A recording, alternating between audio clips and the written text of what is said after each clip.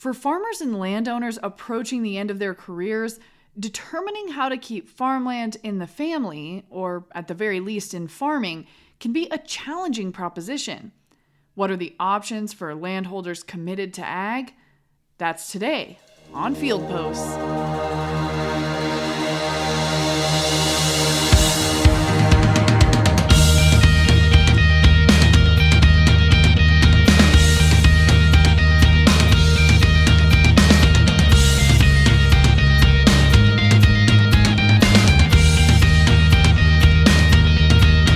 Field Post is a DTN Progressive Farmer podcast that dives deeper into the most important trends in agriculture to explore the business's cutting edge. I'm your host, Sarah Mock. For farmland owners who aren't interested in simply selling off heritage property to the highest bidder, exploring alternatives can be a daunting process, even when there is a clear farm family heir who's interested in continuing the business. The good news is there are multiple options for property holders who are committed to avoiding development and keeping their land in agriculture. And DTN's Victoria Myers joins us today to explore exactly what some of those options look like. Today, we're taking a closer look at conservation easements, how to work with local and state land trusts, and what kind of financial and tax tools exist to help support these efforts. We'll talk life insurance and working with non-relative farm heirs, dive into the benefits and limitations of trusts versus limited liability corporations, and hear more about recent and potential future updates to estate tax rules.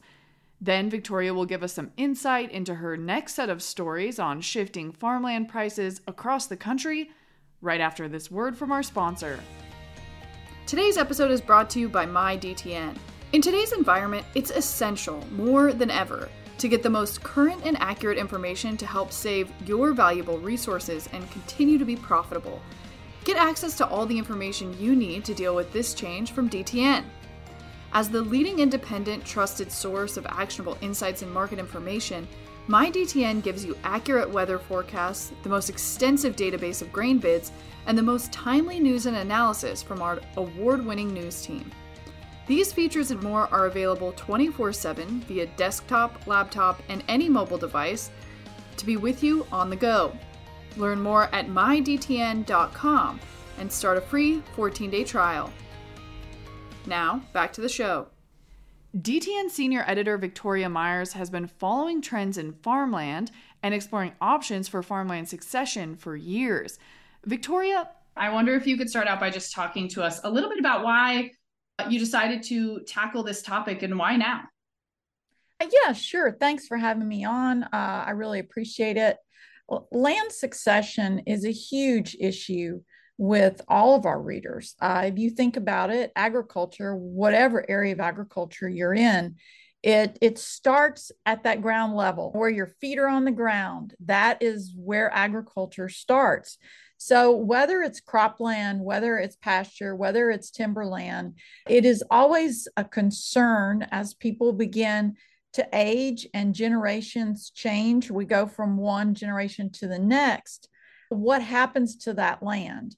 In a lot of cases now, we see a lot of women, the last in that line with land, and there's no one following them, and they're not really sure exactly what they want to do with that land.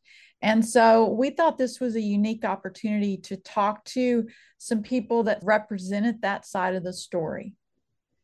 I think especially those folks who don't have direct heirs or who are thinking about how to do some non-traditional transitions, but also farmers who do have heirs and are just trying to figure out how to do it in the most kind of beneficial way. Talk about the options that folks have for transitioning land other than just selling to the highest bidder. Yeah, there are a lot of options. And I think one of the things that people need to really think about is, first of all, do they need income from that land? How important is that as they age? And then secondly, what they want to see happen to that land. And some people are very passionate about what they'd like to see happen to the land. For example, Julie Moore and her sister, Nancy Hackney, we featured in the article, neither one have heirs. and they have a lot of land in Texas. And the land was very important to them. In fact, Julie Moore had a long career as an endangered species biologist, and she was really interested in preserving longleaf pine forest. So she and her sister, although the land that they owned in Texas had a lot of development potential, they decided they wanted to keep that land as it was. And so they established a conservation easement working with a particular organization over there, the Texas Agricultural Land Trust. So that's what they did. And they were an example of people who had a very emotional connection to the land. And I think we have to start by just looking at what people want to have happen to that land and then what their individual needs may be from a financial standpoint. I'm curious to learn a little bit more about, you mentioned they worked with the land trust, they got a conservation easement. Tell us a little bit more about what that process looked like. Who was this land trust? Okay, this is a fairly new group in Texas. The Texas Agricultural Land Trust is actually a group that was created by the Texas and Southwestern Cattle Raisers Association, the Texas Farm Bureau, Texas Wildlife Association. So these groups came together to create this approach for landowners to set up conservation easements. And so far, they've helped establish 270,000 acres of land and 1,500 miles of rivers, creeks, and streams. They've set those aside for conservation use. That doesn't mean that the owners don't get to sell the land, but because the land is restricted in terms of development rights, that changes the value of the land. But it also means that the land will be there for generations to come for others to enjoy in the future. So it's conservation, obviously a big focus of what a conservation easement is doing. Are there other kind of rules or limitations that landowners should be thinking about if they are interested in exploring more on the easement side? Conservation varies so much from one state to the next. It's impossible to give a blanket statement about what a conservation easement is. I tell people you need to research what's going on in your state. And if you're really interested in a conservation easement, find a group that's close to your heart, that they have the same philosophies that you have about protecting the land. And then look at how they approach things and look at their timelines and be sure that they have something in place to pay for the follow-up work, because these groups need to be able to check on a regular basis, on a routine basis, to be sure that the easements are following the agreement that you signed. So that's an important thing. And that's something I liked about the TALT. They made sure that they were covered on the financial side so that they could continue to do good work for years to come. Thinking about the financial side, you talked about part of the thought process for landowners being whether or not you need income from land moving forward. I think carbon credits, carbon trading has been a big topic that's been covered throughout kind of DTN. But yeah, where do potential carbon credits or water credits, water markets fit into this equation, the land succession equation, the land sale equation? At this point, everyone that I've really talked to about this, whether I'm writing about land values or succession, it's too early. The contracts, when we talk about carbon contracts, are all over the board. It is just too early for that to be a consistent, marketable aspect of what people are going to do in terms of succession planning. I think that the day will come when that, as well as water availability and water credits, they're all going to play a role, but we're just not there yet. Yeah, that makes sense.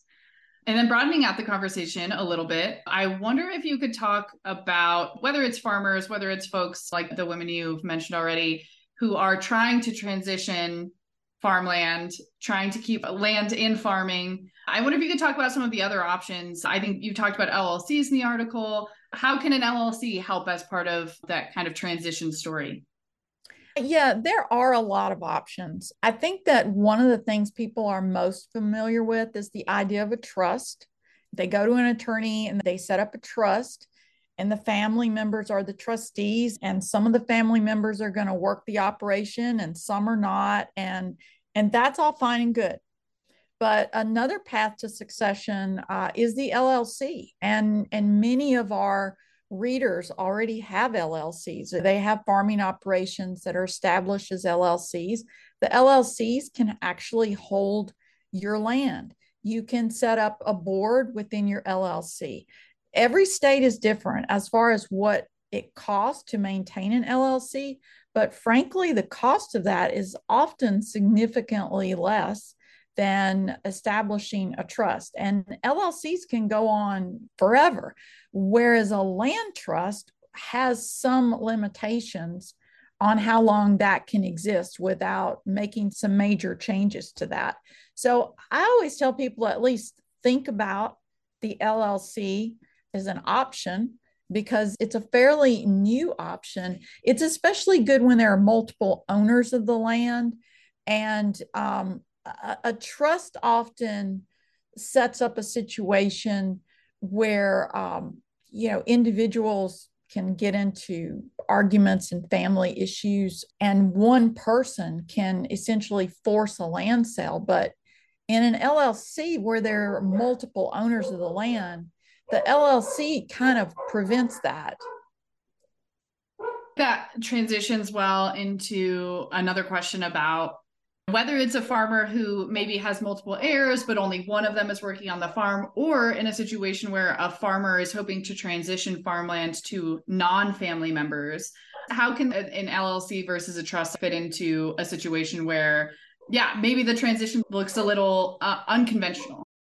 One of the things that people will do with an LLC when they don't have family members that they want to transition the land to is you can actually bring on young producers who can't afford to buy the land. And that was another example we had in the story out of Vermont, where land is very expensive per acre.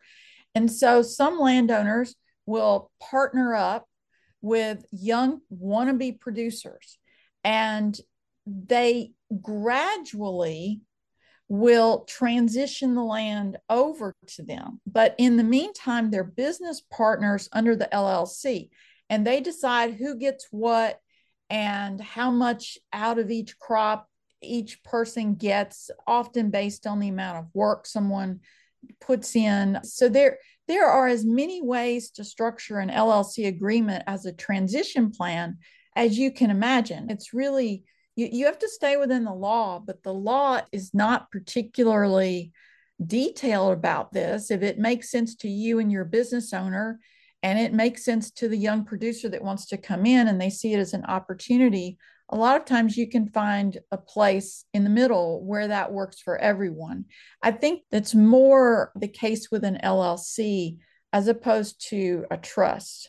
And then we also have other ways to pass things down. Sometimes it's about the money. Sometimes it's about making sure that the next generation has the money that they need to pay inheritance taxes or to buy land or to bring the equipment that they need on. And so sometimes life insurance can be a really useful way to pass down the farm. So you have to look at all of these options, and there are a lot of them. And so we talked to Kevin Leibold, Extension Farm Management Specialist at Iowa State, and he said that he sees all these issues that we talked about in the article. Often, though, the issues come down to a transfer of labor, a transfer of management, and a transfer of assets. And he says that people are often willing to transfer the work, but they're not as willing to transfer the management. They're not as willing to let go of all that decision making that they've done for decades. It's a very difficult transition for a lot of people. And so that's where the generations need to really work together and be very transparent about what they want and be able to have that discussion in a positive and productive and non-confrontational way. Yeah, a challenge often easier said than done. Absolutely. Yes. Just one more question. You spoke to it largely there, but I'll throw it out in case there was anything additional. Thinking about tax or financial tools that farmers should be thinking about or thinking about looking more into as they think about succession and land transition in particular, anything come to mind? Well, the one thing I tell people is keep an eye on what happens in the next couple of years. Estate taxes could go back up for 2026. It's going to be a hot political topic, especially as we move closer to the elections. But landowners should have the year 2026 in their mind because that's when the current lifetime estate and gift tax exemption rate, which is close to 13 million for individuals and 25.8 million for married couples. At that point, it could be cut in half and adjusted for inflation unless it's extended. When we saw the Tax Cuts and Jobs Act of 2017 nearly double the lifetime gift and tax exemptions, everyone was really excited about that because prior to that, the exemption for individuals was 5.6 million, and for couples, it was 11.18 million. And so, if we saw the clock roll back on that, especially in light of the fact that land values have gone up astronomically in the last decade, I think that could create a real hardship on family farms. And it makes estate planning really crucial. And producers, landowners, you need to talk to your tax, your legal professionals, and you don't need to wait until the last month of 2025 to do it. You need to have a plan in place as early as possible so that you don't get caught in a bad situation. Great advice there. That is all of my questions on succession. I usually do to ask reporters at the end of my interviews if you have any stories that you are working on that you want to mark for listeners to keep an eye out for in the next couple of weeks or months. Absolutely. Right now, I'm working on our annual story looking at agricultural land values and what that's doing. And one of the things we're going to be looking at this year is how different parts of the country have diversified into often more profitable cropping systems. For example, North Dakota having more corn, Georgia now having a fairly good sized citrus industry. As we see things like this happen, it changes the value of land because agricultural land is ultimately worth what it will produce. And so, as we see higher productivity, that just supports that foundation of increasing land values as we move forward. So, I think that's going to be a very interesting story for a lot of people. You can read Victoria's ongoing coverage of farmland and other farm financial issues in the monthly DTN Progressive Farmer magazine or online at dtnpf.com. This episode of Field Post was brought to you by the team at DTN Progressive Farmer, with special thanks to Victoria Myers. This episode was produced and edited by me, Sarah Mock, with support by Greg Hillier, Kylie Swanson, and Susan Payne. And a big thanks to all of you for listening. If you like the show, please rate, review, and subscribe wherever you listen to podcasts. And until next time, remember, the future of farming is here. This episode is brought to you by DTN Hay Timer. Hay and forage quality isn't just about yield. It also relies on the perfect weather window to ensure a good crop. Use DTN Hay Timer, part of MyDTN, to quickly assess risk by viewing maps specifically designed to show circumstances affecting hay quality. Pennsylvania producer David Graybill said, quote, "Other weather forecasts were not accurate enough. As DTN Hay Timer shows, it takes the right combination of drying to preserve the crop. I would guess we lost 3 to 4 times the value in crops that it would cost us to keep our DTN subscription for the year." DTN Hay Timer is part of the MyDTN platform. Visit mydtn.com to start a free 14-day trial.